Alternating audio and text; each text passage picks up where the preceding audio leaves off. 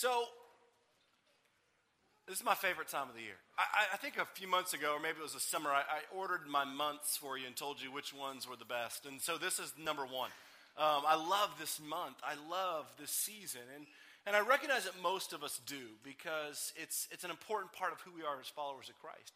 It doesn't necessarily mean it's always easy. It just means that most of us in our Christian lives live in a place where this is something that we really anticipate. And so as I think about it, I start thinking about what is Christmas really? I mean, if we look from a cultural standpoint, right, from that sort of a cultural picture, it's about a lot of things, right? Christmas is about traditions and jingle bells and mittens and snowfall and red Starbucks cups and those red and green Hershey's Kisses and those Lexus commercials where, you know, the family's sitting around, the most beautiful family you've ever seen, sitting around the fire, and dad gives mom a car and they're hugging the driveway. The kids have a snowball fight, you know, and it's about figgy pudding and Yule logs, and I don't even know what those things are, but it's about all that sort of stuff that encompasses this moment, this season for us. And while I say that a little bit tongue-in-cheek, I mean, what really is it about? I mean, it's an amazing season. You know, this year it is set to say that Americans will spend about $470 billion on Christmas. Billion with a B. $470 billion in 2013/14 towards the end of the year on Christmas. $8 billion of that will be spent on decorations for our homes and lawns, right? The average American kid this season will get 50 presents, 50 toys at Christmas, right? 4 out of 5 dog owners will buy their dog a Christmas present this year at the average about $40 a dog. It's said that 80% of us as Americans will put all of those purchases on a credit card. The average credit card carries 16.99% APR. The average American family has $8,500 in credit card debt. So what is Christmas really? I mean, when you add all those things together, what is this really about?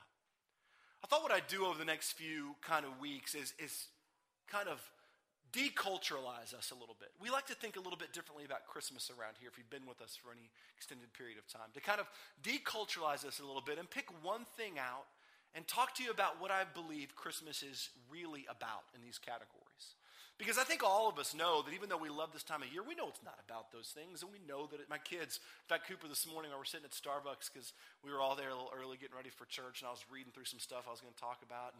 And he read the line, I have a line that says, you know, Christmas is not about presents or something somewhere buried in that little sermon. He's like, hey, Dad, I know that Christmas isn't about presents, but we still get them, right? I mean, just ask it as he's eating his Starbucks donut. I was like, probably, yeah, exactly. Even though we know it's not about those things, how do we intentionally make movements in our lives where we can deculturalize our hearts and begin to really think about what, not just what matters, but what Christmas really means?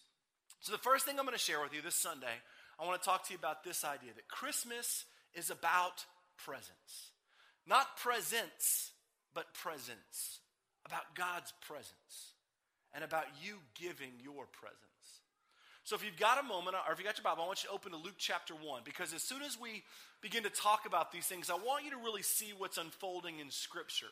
As we really picture this idea of Christmas being about presence. So if you got your Bible, I want you to open to Luke chapter 1. We're going to do some of these things kind of briefly because we've got some more worship that we want to engage in on this first Sunday of Advent. But I really want to, as we start this season, it's a perfect opportunity to sort of deculturalize our hearts and take a step backwards and say, God, what is this whole thing really about in the first place? So if you got Luke chapter 1, we're going to be in verse 26. We'll start there. Let's take a moment and let's pray before we read God's word together. God, I confess and I recognize that I'm not up here going anti-Christmas at all.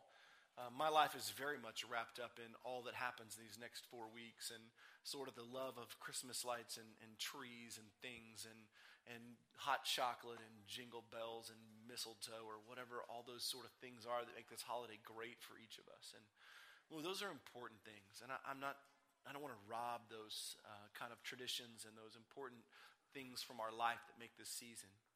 But God, I often find myself kind of wrapped up in those things, and very rarely do I step back and say, God, what do you really want me to give? What should I engage in during this season? How does that change me? And God, as we look today about the idea of presence, about your presence, and about us giving our presence, I pray that you would use this as a launching place to sort of redefine our picture of what this season really means. Take a moment in your own heart and just ask God to, in a really simple way, refocus your heart. Maybe that's all you need to whisper this morning. Is God, just in a really simple way, refocus my heart. And take a moment and pray for someone beside you or in front of you, behind you, even if you don't know them. Just whisper that God would move in them. Be in the habit of praying for other people.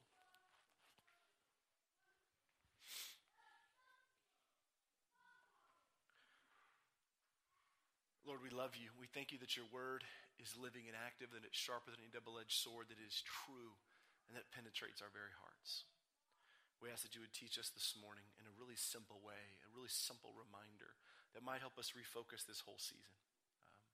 As a family, together, as a church, together, Lord, that you would redirect our hearts. And we ask this in Jesus' name. Amen. Really familiar words this morning, by the way. And I know that you've probably heard a zillion sermons on the idea that, well, Christmas is, what Christmas is really about, the reason for the season. I'm going to take a little bit different approach, okay, because I think we all know that.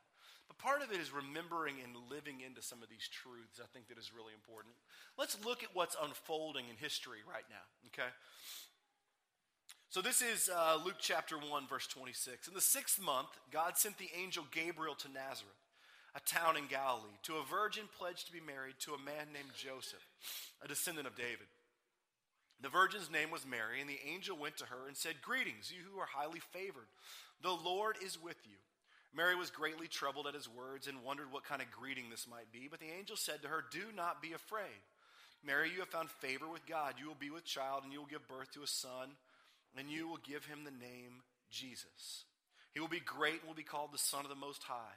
The Lord God will give him a throne of his father David, and he will reign over the house of Jacob forever. His kingdom will never end." "How will this be?" Mary asked the angel, "since I'm a virgin?" The angel answered, "The Holy Spirit will come upon you, and the power of the Most High will overshadow you. So the Holy One to be born to you will be called the Son of God.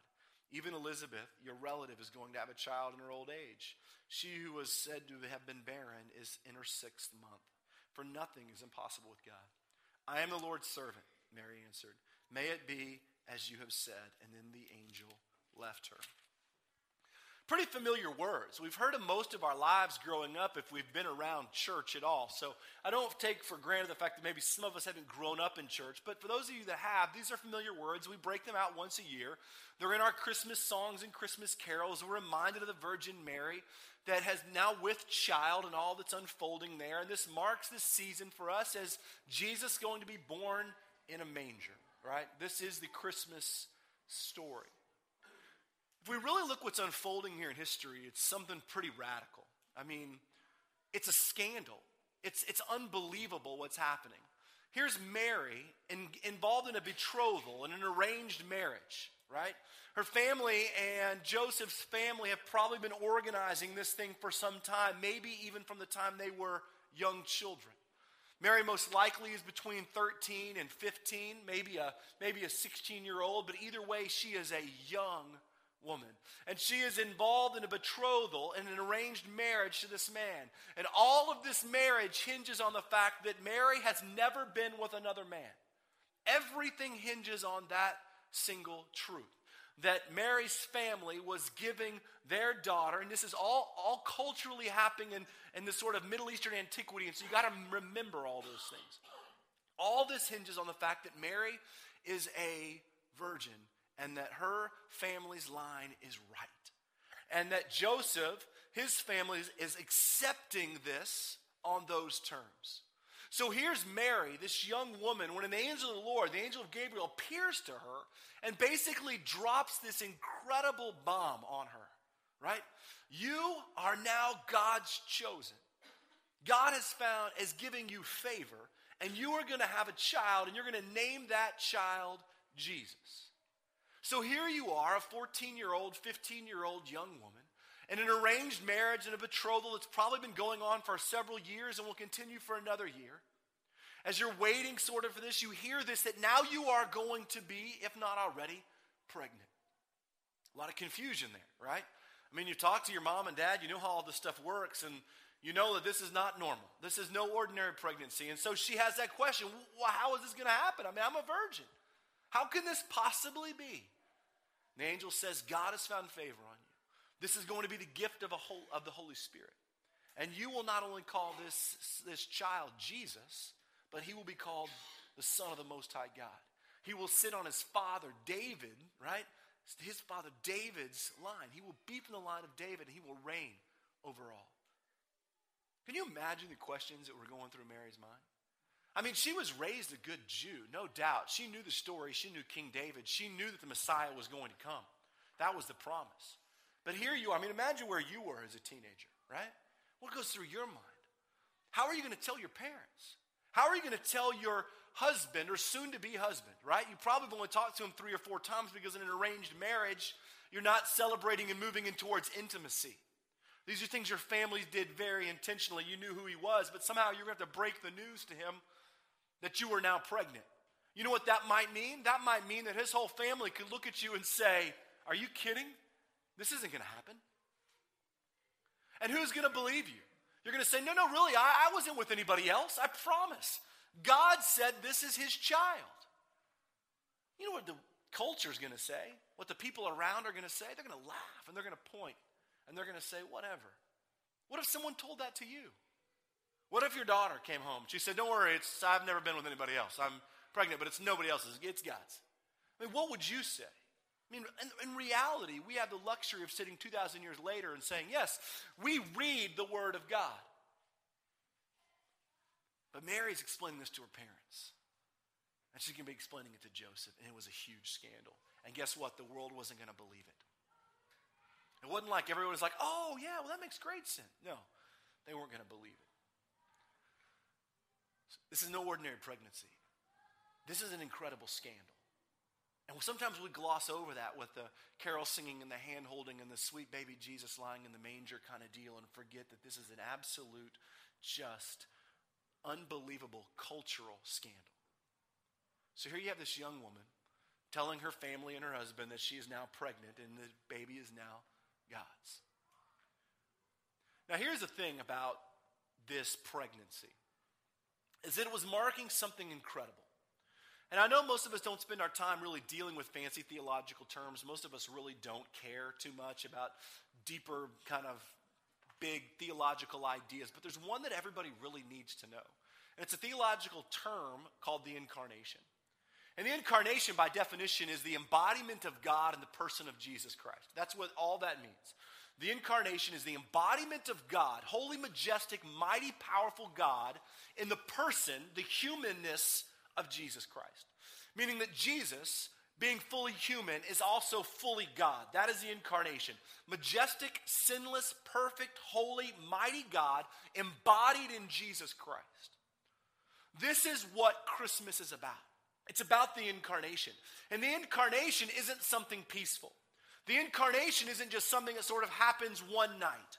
The incarnation is a radical collision of heaven and earth. It is majestic, mighty, holy, perfect, amazing God colliding with sinful humanity. It is God taking the very form of the creation he made. It is a radical collision. In fact, John, the book of John chapter 1 says that it's like light piercing the darkness. It is a massive collision of heaven and earth. And sometimes we think that heaven or that Christmas time is about this sort of peaceful thing where no one fights and everything's nice and mom bakes sugar cookies and grandpa plays the piano and we all sing songs about this peaceful baby lying in a manger and everybody brings their gifts and the sheep are there and the cows and all these kind of things and it looks great. But that's not what's happening. What's happening in history is an upheaval. It's all of heaven coming into collision with sinful humanity. Through the piercing cries of an infant, through the scandal of a 15-year-old girl. The incarnation changes everything.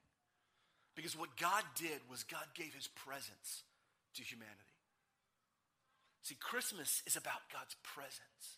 It's about God saying, I love you, creation, so much that not only will I come to redeem and rescue you, but I will do it through the person of Jesus Christ. That I will break into your world and I will give you myself to redeem you of all your sinfulness. In most of our Christian lives, there is a disconnect from that manger to the cross. The reality is the incarnation is the inbreaking of the cries of an infant that leads us to the redemption and new life that comes to the resurrection and crucifixion of Christ. We seem to remember the peaceful things, and we forget the agony of that Friday. The incarnation is a picture of those things wrapped up together.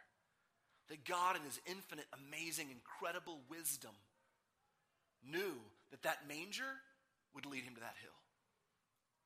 And that he would ultimately die for the sin of creation, the creation that he breathed life into. And oftentimes we mistake this incarnation for shopping malls and sweaters for our dogs. The reality is that God broke into our world to redeem us. And it was violent, and it was radical, and it was an upheaval, and it was rooted in scandal. Which really is a picture of the life of Christ. Jesus' entire life was one that was rooted in scandal. What I'm really fascinated about in this story is, so Mary, she's really dealing with, a pretty significant set of questions. Verse 29 says she was greatly troubled. Probably the understatement of the year, right? As you keep going, she's asking questions like, how will this be? Mary asked the angel. I've never been with anybody. She is riddled with questions and struggles. But in perhaps what I think is one of the most kind of beautiful pictures of trust that we see in Scripture, Mary responds, that's my wife. Little props. Mary responds to the angel in song. Look at verse 46. Flip ahead. So in all this chaos and upheaval and struggle and fear, Mary responds in song. She sings back to God, which I find remarkable. And this is what she says in those first few verses. And Mary said, my soul glorifies the Lord, and my spirit rejoices in God my Savior, for he has been mindful of me, of the humble state of his servant. From now on, all generations will call me blessed. For the mighty one has done great things for me. Holy is his name. And it goes on and on. When I face upheaval and struggle in my life, when I face uncertainty and I face things that I don't understand and my life is riddled with questions and I'm not real sure what to turn or even how I'm going to tell anybody about the things that I'm struggling with, usually the last thing I respond to the Lord with is song. The last thing I say is basically, God, I trust you with my life. My soul glorifies you. My spirit rejoices in God, my Savior, that I am yet a humble servant, and I will be called blessed because you have done great things for me. What great things has God done for Mary? She's just heard this angel say these things. She's yet to even really experience them. She's got to tell her family and the whole kind of culture that was already took the words of a woman and put them somewhere below the words of a man. How was anyone going to believe her? What has God done for her except thrown her life into chaos? She's yet to see this baby Jesus. She's yet to see him walk and do these miracles and feed 5,000 and die on a cross. She doesn't know any of that. All she knows is that God showed up in her life and he says, I'm going to do something in you that's different than I've ever done. And here's what it's going to look like. Trust me. Trust me. It's basically what the angel's saying. And Mary responds by saying, God, my soul glorifies you. I was moved by this weekend because, man, in my moments of chaos, very, very seldom do I look at God and say, thank you for the chaos, because I know you're moving in me. My prayers are, God, remove this craziness. Give me peace. Help me see you in the middle of all this, but give me peace. And Mary basically just says, I have no idea what's about to come, but God, thank you for choosing me. Blown away. What God does is he gives his presence, and Mary chooses to respond in trust. You're going to have a lot of choices that you face this season. You're going to have choices on how you're going to spend your money, how you're going to spend your life, your time, the words you're going to say, what you're going to engage in. My prayer for you, my prayer for me, is that we would choose to give what God gave, which is presence. God gave his presence. The greatest gift he could give humanity was himself. I deeply believe as followers of Christ, the greatest gift we can give the people around us is ourself in Christ. It's not things wrapped under the tree and all those. And there's nothing inherently wrong with gift giving. But the idea is, what if you gave yourself in Christ to someone else? I just want to be with you. I want to talk to you about the things that God has done to me. I want to be around you. I think I told this story a few years ago, but I have a dear friend who works very hard. And we were talking on the phone a few years ago, and I said, how's it going? It was Christmas time, and he said, man, I'm struggling. And I said, why? He goes, man, I'm working about 100 hours a week. And I said, dude, why are you working so much? He goes, man, I have got to earn overtime, make extra money so that I can pay for all this stuff that we're doing. We talked about it for a little bit. We hung up, and I thought to myself, what a tragedy. Here's this great friend of mine who is basically working to give his resources to his family when I know his family so well, they just want him. The things are great, but man, if we could have Dad, that would be remarkable. You see, the gift of presence is really powerful. Now, in a moment of sheer confession, okay, total honesty, because that's just what I give you, transparency. Friday, I was going to work on this sermon. We had finished Thanksgiving, and I was trying to get some stuff done, and we were down in Austin with all of our family. And I needed to break away. Meredith thought I was trying to run away from the family. Partly true. But I needed to get some stuff done. I was going to go write and get some stuff done for our sermon and stuff on Sunday. So she said, hey, I've got some stuff. Will you take this stuff back to Target? I just want our money back or whatever. And I said, sure, no problem. I don't know if you've been to Target on a Friday after Thanksgiving, but it's nothing inherently wrong with Target. I mean, we love Target. If I can't buy it at Target, I probably don't need it. That's my philosophy. So here I am at Target, and it is chaos. I mean, not the midnight kind of chaos where people are punching each other in the face, but the kind of chaos where it's like, I just don't like being here chaos. And I'm waiting in this crazy return line because I want my money back, and I was just frustrated. Excuse me, just frustrated. Finally get it all exchanged. Sit down to write this stuff, and I'm dealing with lines and presents and frustration and some lady elbowing me by accident or whatever, and I got to get my money back. And I'm wrapped up in that Christmas madness. Right? I wasn't even shopping. I was just trying to get my stuff back. But nonetheless, I just found myself being frustrated with the experience. So I go to the Starbucks right across from the Target, and I sit down, and I start trying to work this stuff, and I'm reading these scriptures. And this woman comes over, and she taps me on the shoulder. And she says, Is that the word? That's her phrase. Is that the word? Which is not something you normally hear, right? I mean, it just caught me off guard. A lot of times, what are you reading or what are you studying? And I turned to her, and there was this little petite woman, and kind of probably in her mid-50s. And I said, yes, ma'am, because, of course, as a pastor, I know that the word means God, right? Anyone who grew up in church know that means. I said, yes, ma'am, it is. And she said, I'm Persian. I'm from Iran. And I am a convert. I'm a Christian. I'm the first Christian in my family. I'm a first generation Christian. And I said, well, that's incredible. And she said, what are you reading? And I said, well, and I began to tell her, I'm getting ready to preach on Sunday, and I'm talking about Advent and Christmas and Jesus not only being born in the manger, but the second coming of Christ and what this sort of means, what Christmas means. And my whole thing, I was going through this whole thing, I was like, my whole idea here that I see is that Christmas is about presence. Presence of God. And she said, tell me about that. So here we are in Starbucks, and I'm saying, the greatest thing that God could give us, right, is his presence, who he was. He said, I love you so much that I give you myself in Christ to redeem you. We're having this conversation. These huge tears get in her eyes. And she looks at me, she says, I can't believe this is what he did for me. And here I am, angry about presence, and this woman is blown away by God's presence. And I thought, Lord, I'm a goof. I mean, here I am going to tell everybody what they're doing wrong, and I wrapped up in the middle of all this stuff. The truth is that it just happens without even thinking. You just get carried away with to-do lists and struggles and frustrations and traffic and credit card bills and things, and you don't even know how you got there. Now is the perfect time to just say, wait. December 1st, just wait. God, I want to make sure that my focus first is about you. And what if the first thing that I recognized that you gave me was yourself, and then I wanted to give myself away?